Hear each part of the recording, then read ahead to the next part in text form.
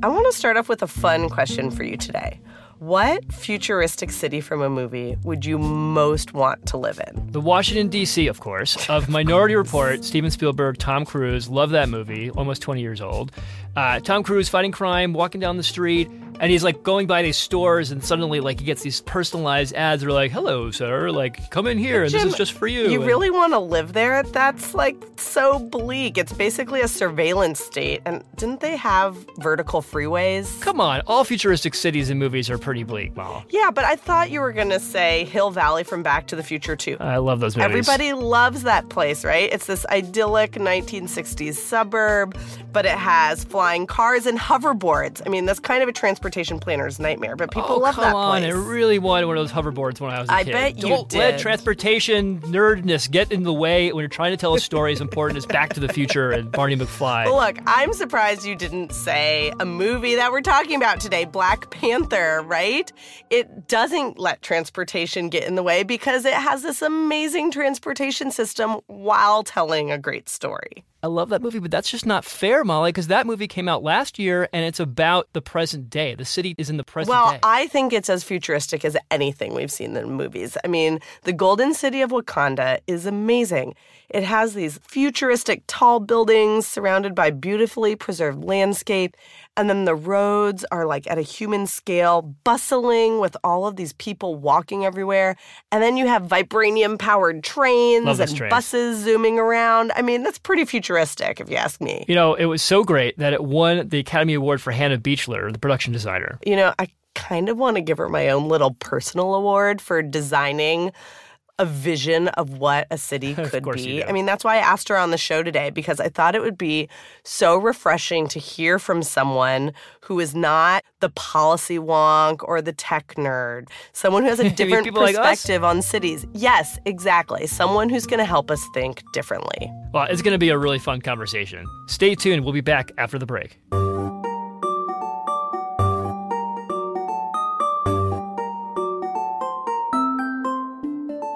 Welcome to Technopolis, where technology is disrupting, remaking, and sometimes overrunning our cities. I'm Jim Kapsis. I was a climate negotiator in the Obama administration, and now I advise tech startups. And I'm Molly Turner. I teach urban innovation at the Berkeley Haas School of Business, and I was the first policy director at Airbnb. Today we're going to be talking with Hannah Beachler, the production designer for films like Moonlight, Fruitvale Station, Creed, Beyonce's Lemonade, and of course Black Panther. You know, production designers have like the coolest job in the movies, and I don't think most people even know what they do. But they basically are responsible for almost everything you see on the screen. In the case of Black Panther, I mean, she was kind of like the cinematic architect of the Golden City. I mean, that was like, you know, that's really what she was focused on, was like, what is Wakanda going to look like? I have to say, folks have definitely taken notice of her vision. Our friend Brenton Mock at CityLab published, no joke, The Wakanda Reader, which is a compilation of all of the many articles that were written about Wakandan urbanism. Articles like The Attainable Wonders of Wakandan Transit. It's that train again, that train. A Black planning scholar's reflections on Black Panther and saving historic places. Why Wakanda is where every urbanist wants to live. And a ton more. Can I get a copy of that for my bedside? Sounds like good nighttime reading. But listen, I don't think it's that surprising that it's inspired articles like that. I mean, talking to Hannah, she was telling us she actually wrote a 500-page book about every detail of that city, every building, right, every stone it felt like. Well, whatever she wrote in that book clearly worked, because she created a city that included so many ideas that urbanists have been dreaming about for so long. Which is exactly why we wanted to have her on the show. So we started by asking her, what was it like to build not a city of the future, but a city of today the way that it ought to be? We wanted people to feel familiar or relatable, like they're not looking at Tron, you know? Right. They're not looking at Star Wars. Black Panther is set in 2018. Mm-hmm. So while it is futuristic looking, we also had to remember that we're still in present day world. Yeah. That comes down to sort of form and repetition. So you come up with a design language. in Golden City, almost everything is a circle. And that sort of design language came from Mpumalanga ruins, which are 150,000 years old. And it's all specifically designed like a fortress to keep people out. So there is even tradition in the design language. There's been so many movies that have imagined cities in sort of new ways and have influenced, I think, a lot of us and a lot of people's thinking. And I think about my father forcing me, he's a film professor and sociologist, so movies are close to my heart, but forced me to watch Blade Runner at age 10. And it's interesting that 2019, this year, is actually the year that Blade Runner, the original, was depicting of Los Angeles. I've always loved Blade Runner, and I did look at, the sort of density. It was really dense with people, with buildings, with, vehicles. And it's a dark vision of the future of Blade Runner, and I feel like Wakanda, to me, seems in the Golden City to be maybe in contrast. It's really in contrast to that, when you see like Step Town, I wanted it to feel packed with people and dense and open air, but the polar opposite of what Blade Runner was sort of offering, because it all had to connect back to the preservation of the people and nature. How did you make all of those things come to life in a place like in this neighborhood, Step Town in the Golden City, where it looks like a narrow alley in an old town and there are a lot of people on the streets? The thought behind Step Town was, okay, this is the area of town where it's young families, up and coming, artists and scholars and writers and hip art neighborhoods in U.S. cities were in your mind? That sort of vibe. But we're taking the traditional architecture from certain countries, from Nigeria, from Sudan, from Uganda, Mali, and imagining what would this generation of Wakandans do with their traditional architecture? How would they have made it different? So the rule for us was always that tradition should always prevail. Why was tradition so important to you? Because I think it's something that's been lost in the Black community. It's in the back of your mind all the time, like, where do I come from? What is, what part of this continent am I from? Am I even from this continent? Black people are everywhere. Yeah. We're everywhere. So, a lot of the traditions that we have lost and don't know is something that I wanted to make sure that we included within the design. It's basically, what would an African nation look like had they had complete autonomy over their own resources and their own agency to do with their land what they wanted to. Your vision for what the ideal city could be is in such stark contrast to me from all of the technologists' visions of future cities, where they're totally created from scratch. It's like there's some godlike planner who designs it from the top down. Everything is gleaming steel and metal and glass, and you never see any historic elements of cities. For some reason, they always want to build it in some new place where there's no history to contend with. And I mean, one way that this manifests for me was you have buses in the Golden City. Can you talk about how you chose what elements of history to include and what kind of new technological fantasies you wanted to bring into the Golden City? I really wanted to keep everything within an evolution of what was. Any country you go to in Africa, you will see these buses, most notably in Lagos, where there's 800 people hanging. When we were in Cape Town, it was real. There were buses everywhere, and there was always 1 million people in them, and people were going to work, and people were going to wherever they needed to go. It's a very familiar, traditional thing.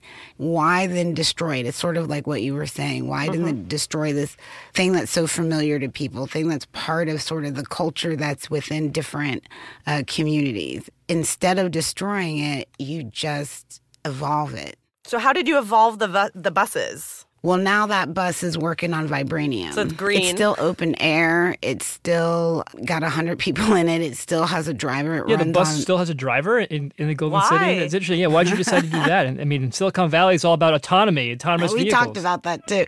Ryan was he's like, do we need a driver? And I'm like, well, you don't, but I think we do, because I think that there's something about that that's also a part of African American history is the bus driver. The bus also, you think of the Rosa Parks story. Sure. It's a big part of who we are. We rode a bus into Selma. It's, in a sense, how our familiarity with that type of a vehicle has evolved, as well as the African. You know what I mean? African American culture is different than African culture, but there is a string that connects. There's a cultural significance to it. And there's that bus driver relationship too, where you get to know your bus driver. Exactly. The human connection is still valuable in our ideal city. It is. Innovation and technology, it has to be about people. People have to come first.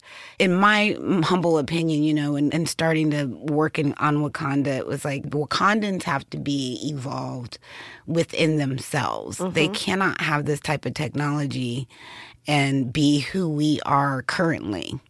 As a race of Well, wait, say more. What do you mean by that? They understand that they don't need it. They don't need technology to survive. They don't need to do something faster or quicker, or this idea of convenience or consumerism. They don't need that. Oh, you're speaking Molly's language. What technologies did you decide not to use in Wakanda? Like, does Uber and Lyft exist in Wakanda? Yeah, we were wondering that. Will they exist now that, it's gone public? Will they now be in Wakanda too? No. You don't see Lyft, but another way that energy is run, it's like you look at a city like New York and there's just millions of people walking all day long, and it's so much unused energy, all of this foot traffic. So the sidewalks in Golden City they absorb that energy and they run buildings. Amazing. Vibranium absorbs energy and then spits it back, right? But I don't think that that's something that's unrealistic for a real city. Like, why can't we utilize all the people that walk around Midtown all day long? I mean, New York is a walking city, and I think, urban cities are going to go that way, walking, biking. I don't know about flying cars. There were no flying cars in Wakanda that I could see. They seem to be in every other futuristic movie. That was purposeful. Why? We talked about the flying cars, because there's even flying cars in the comics. Oh, so you took them out. That's interesting. A little bit of it was because it felt too far into the future for where we wanted to be. I mean, I personally hate the idea of flying cars because people always propose them as a solution to traffic. But I'm like, you're just going to get traffic in the sky. That's not going to be a fun place to live. So I loved that there weren't any flying cars. Yes. Honestly, I'm hesitant with people on the road. I've been in some taxis where it's like, no, you should never be in a flying car. Right. You shouldn't be in this taxi right now driving me the other way. Exactly. Let alone flying through Manhattan. Talk to us about the train. The train seemed to be really central in Wakanda. It's sort of the showcase for the vibranium. And trains seem to sort of pervade some of the other films you've worked on with Ryan Coogler. What's the importance of the train in Wakanda for you? Transportation is a big thing for Ryan, and I learned that on Fruitvale Station. Because, that whole thing was around the BART system. And he grew up with public transportation in a way that I didn't, coming from sort of country girl. I grew up on BART too, by the way. I get his infatuation. Yeah. So for him, it was a really important piece. And Creed, you see the L in Philadelphia. And so then when we got to Wakanda, Ryan was like, okay, so what's the transportation system here? And I was like, oh, excuse me? So I kind of started thinking of like, how are people getting around? That's when we were talking about cars. Do they fly? Do they hover? What do they do? And buses. And, we designed a whole train system that was a little bit on a Hyperloop, but, Hyperloop? Like Elon Musk's Hyperloop? Certainly the Hyperloop was inspiration. Huh. But not at all what we ended up with. Speaking of Elon Musk, I mean, his vision of the future is so different from yours. I don't know if you've seen his Boring Company, which is, the company that will dig the tunnels for Hyperloop and other things. He has this promotional video for it that I always play in my class I teach at Berkeley.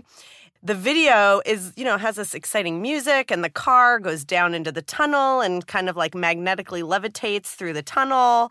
But there's not a single human being in the entire video. Yeah. And I'm like, I always tell my students, I'm like, what are we designing this for? To move cars or to move people? And that's like the absolute inverse of what you're saying you were thinking about in Wakanda. Absolutely. It was always the focus was the people, right? When Ryan and I talked about anything that was in the city, and it was about what's the story? What's the history of it? How did it affect the people? How do the people use it? And I wrote a history for all the little pieces and parts, the stories about the parks and what they're called and what their nicknames are and how they got their nicknames by the kids that would go there and, party in the tunnels. There is a story about that, about the kids partying we don't necessarily see when we watch the movie, but you all know that this is what the city you built. And you have to do that in order to understand the thing that you're building and why you're building it. We'll be back with more from Hannah Beachler right after this quick break, so stay with us.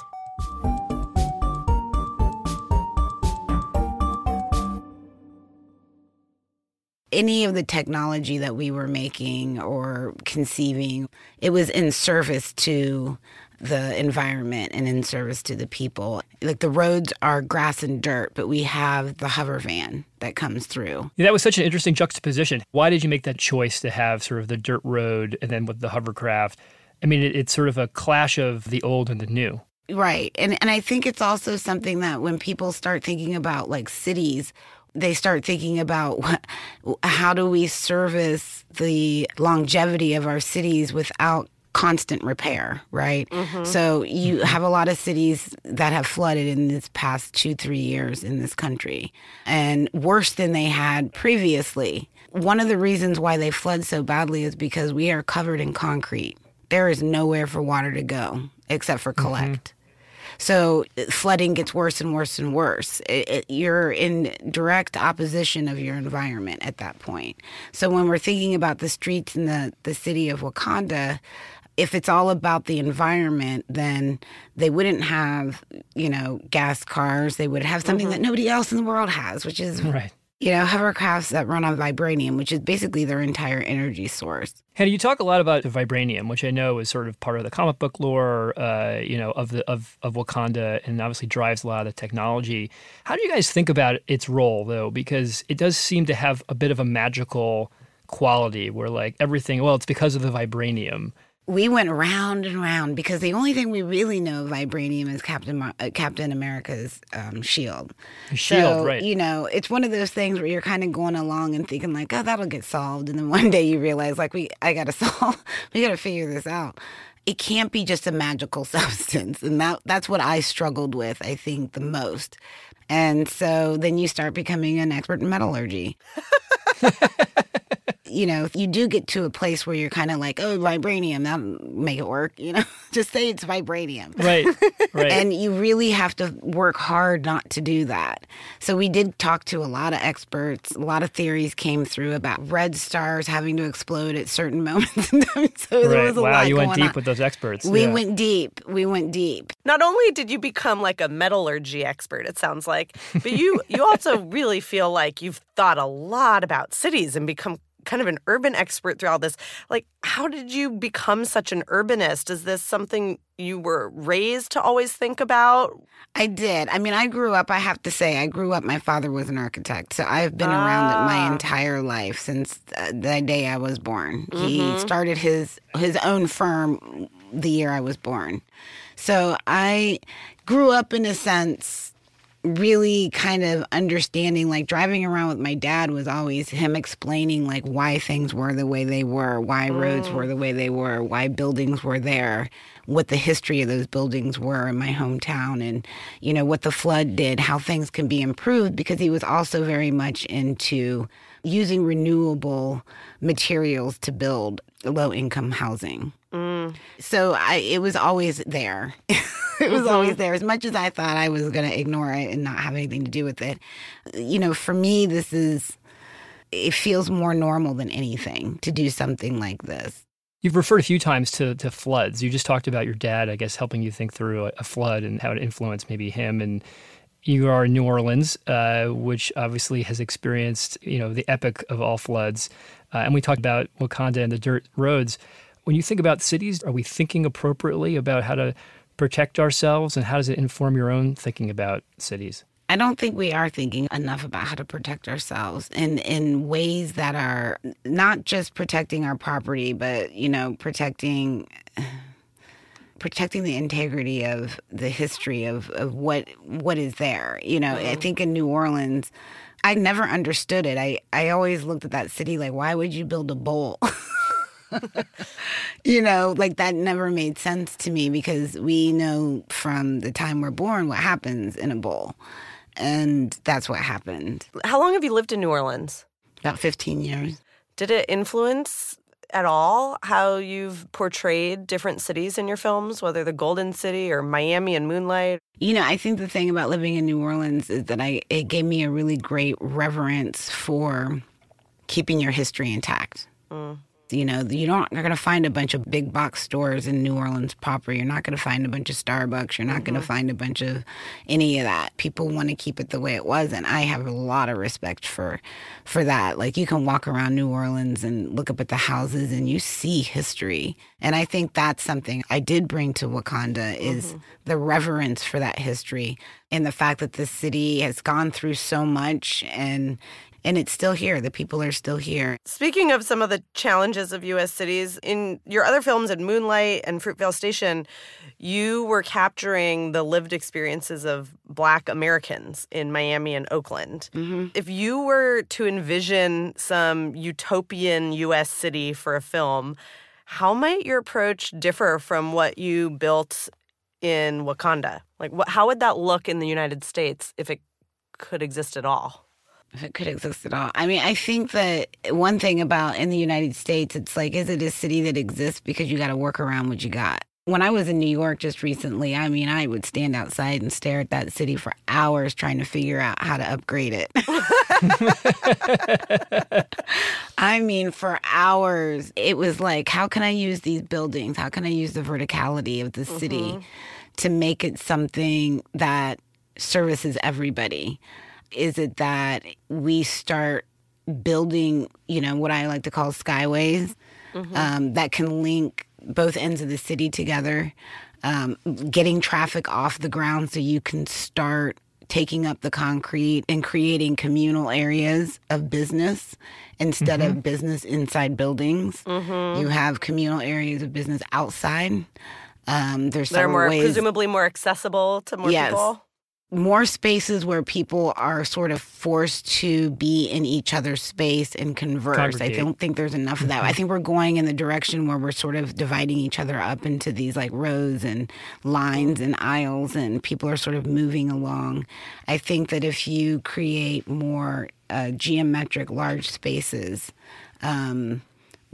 with that, you're forcing people to be together. And I think that we have to relearn how to do that now because the technology has pulled us out.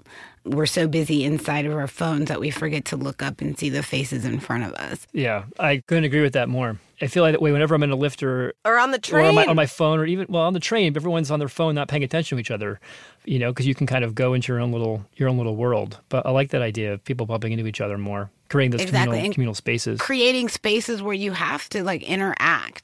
And, you know, I understand automation, but there's something to be said about jobs. Like when I was in South Africa, when I pulled into the gas station at one point, I mean, there was like 30 people everywhere. They were like checking the tires and cleaning the thing. And I was like, this is crazy. What is going on? And Ryan looked at me. He said, because we don't do that anymore. Everything that these people are doing is a job, and also we're now talking to them and we're interacting with them.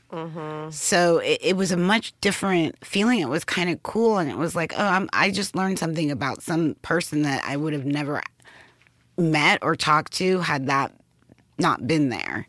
So it's a lot about creating that type of a thing as well within the structures and the architecture, you know, that we have, because people don't realize how much control a city has over your life. It decides what time you come into the city. It decides what time you leave the city. It decides where you sit, how you sit, where you go, when you go there, how long it takes you to get there, how many lights turn green. I mean, it's such a controlled movement around that if you kind of take that back and let people freely move, they're going to be more apt to reach out to each other, I think, than being like, I got to get to the train at 8 o'clock or else I'm not going to get home on time to get the babysitter to do the thing. You're under stress 24/7. How do we design that out of a city? What kind of lessons, based on what you just said, do you think city planners, should take from, I guess, what you created on the screen? What would you like to see happen more in, let's say, U.S. cities that is not happening today? I think that a lot of cities need to look into where their public transportation goes. I'd love to see that change. Chicago. There's a lot of low-income areas that public transportation does not get to. Mm-hmm. Therein lies the dominoes, right? Because then mom can't get to work on time, and now her kid can't get to school on time, and it's just dominoes. We need to start connecting neighborhoods. Like, when I go to a city, I always feel like I am really alone. Sometimes it's really hard to talk to people or find people to talk to, and I try to make an effort to talk to people all the time. What we decided to do was just make a world that honored ritual and spirituality and people and family and community and food and it was about connecting and unity. We want all this technology and we want all this advancement, but we're really unwilling to advance ourselves. And you cannot handle technology that we have if we do not work on evolving who we are. We have slowed at evolution because we don't need it that much anymore. We are not adapting to anything. We're adapting to screens. And that is not the direction I think that we want our children to take. What a wonderful note to end on, Hannah. We need to innovate on ourselves before we innovate on technology or even on cities. Like, I'm going to use that in my class if I have your permission to say that. Absolutely. To use that. Wait, before we go, though, Hannah, we've got to ask, there's got to be some teaser for Black Panther 2. And we're going to be on scooters, I really can't give scooters. Any spoilers, but because you know what I mean. Marvel's a big, bad company. I can't do that. But I can say that I have been working on some really fantastic, amazing stuff. Again, people first, but the technology this time around is really going to be mind-blowing. Molly and I will be right back to debrief on our conversation with Hannah Beachler right after the break, so stay with us.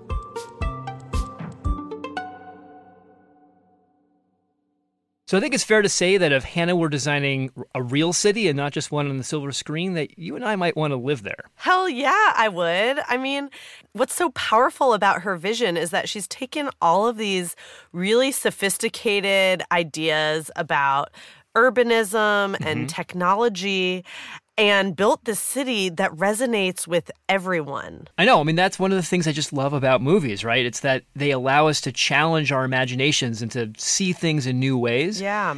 I mean, I have conversations all the time about, chipping away at the concrete to make us more flood resistant. But, Hannah starts from this radical premise. Remove the concrete, like altogether, just remove it. And you see something like that on the screen in Black Panther, right? And you begin to think, wow, maybe we should think bigger. So many of our best ideas are limited by political or economic constraints. And that's exactly the kind of world that technologists are really good at envisioning, right? They love this tabula rasa where, they don't have to worry about community meetings or not the pesky right? democratic processes, and right? Bulldoze through the city and through all of the history of that city. Whereas Hannah's like, yes, I'm thinking big, but history is a creative constraint for me. Like, I'm building a city that is layered upon this long historical foundation. Totally. But on the other hand, I think sometimes city leaders and urban planners, they take all these constraints too seriously. Like, so true. Every time I bring up at a city meeting, I hear, the reasons why it won't work. Yeah, totally. And I'm like, guys, and I start pleading with them, like, let's not start with what's not possible. Let's imagine what is possible. Can we try to do that? Yeah. And I think movies, they help us with that because they force us to imagine what's possible beyond those sort of normal everyday constraints. Movies have actually influenced a lot of technologists. Did you know, for example, Uber was inspired by the James Bond Casino Royale movie, where he it's one of my favorites. Tracks the car on the GPS. Yeah, with the GPS thing. Yeah, that inspired Uber. Okay, well then going into that line of thinking, what new urban tech ideas do you hope Black Panther inspires in Silicon Valley? I hope that they'd notice that Hannah is actually doing something really different from what a lot of technologists do, and that she doesn't reflexively believe that technology is always an improvement, right? She's taking things that work pretty well for us today and just evolving them a little bit. Right. She said, don't use tech to destroy something that's there, but use it to evolve. Exactly. Yeah. So like the example with the bus driver, right? She's like, I know we can have autonomous vehicles, but I want to keep the bus driver. Or the thing that I hope this movie inspires is the energy-producing sidewalks.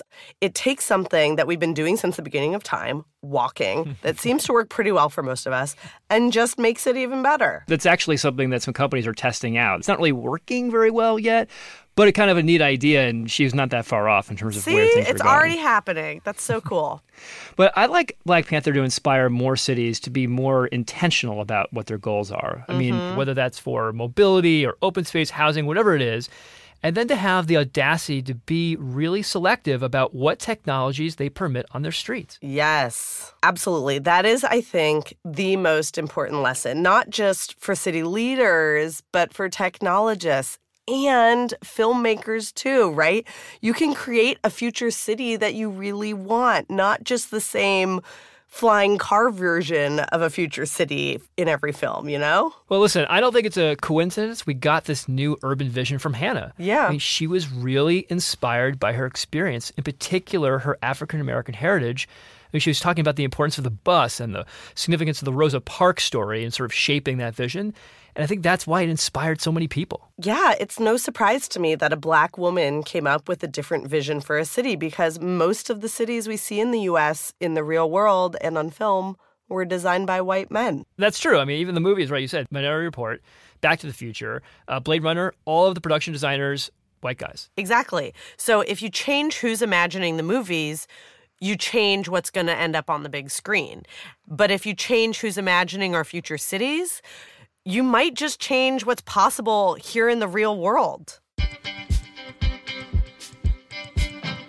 We'll be back next week with another in-depth conversation from Technopolis. We'll be talking with Maya Wiley, a professor of urban policy, MSNBC contributor, and a digital equity activist, about broadband and how the digital divide goes beyond just getting online. Until next time, I'm Molly Turner. And I'm Jim Kapsis. Technopolis is a production of CityLab. Nicole Flato is the CityLab editor and our Vibranium hookup. Virginia Laura is our producer, and Lizzie Jacobs is our executive producer. Josh Rogeson is our engineer. Our theme music is by Copilot. Special thanks to my dad for making me watch Blade Runner at age 10. For more on the Golden City and what's shaping the cities here in the non-Marvel universe, go to citylab.com. And please take a minute and subscribe on Apple Podcasts or wherever you listen. Go ahead and leave a rating and review. Those really help.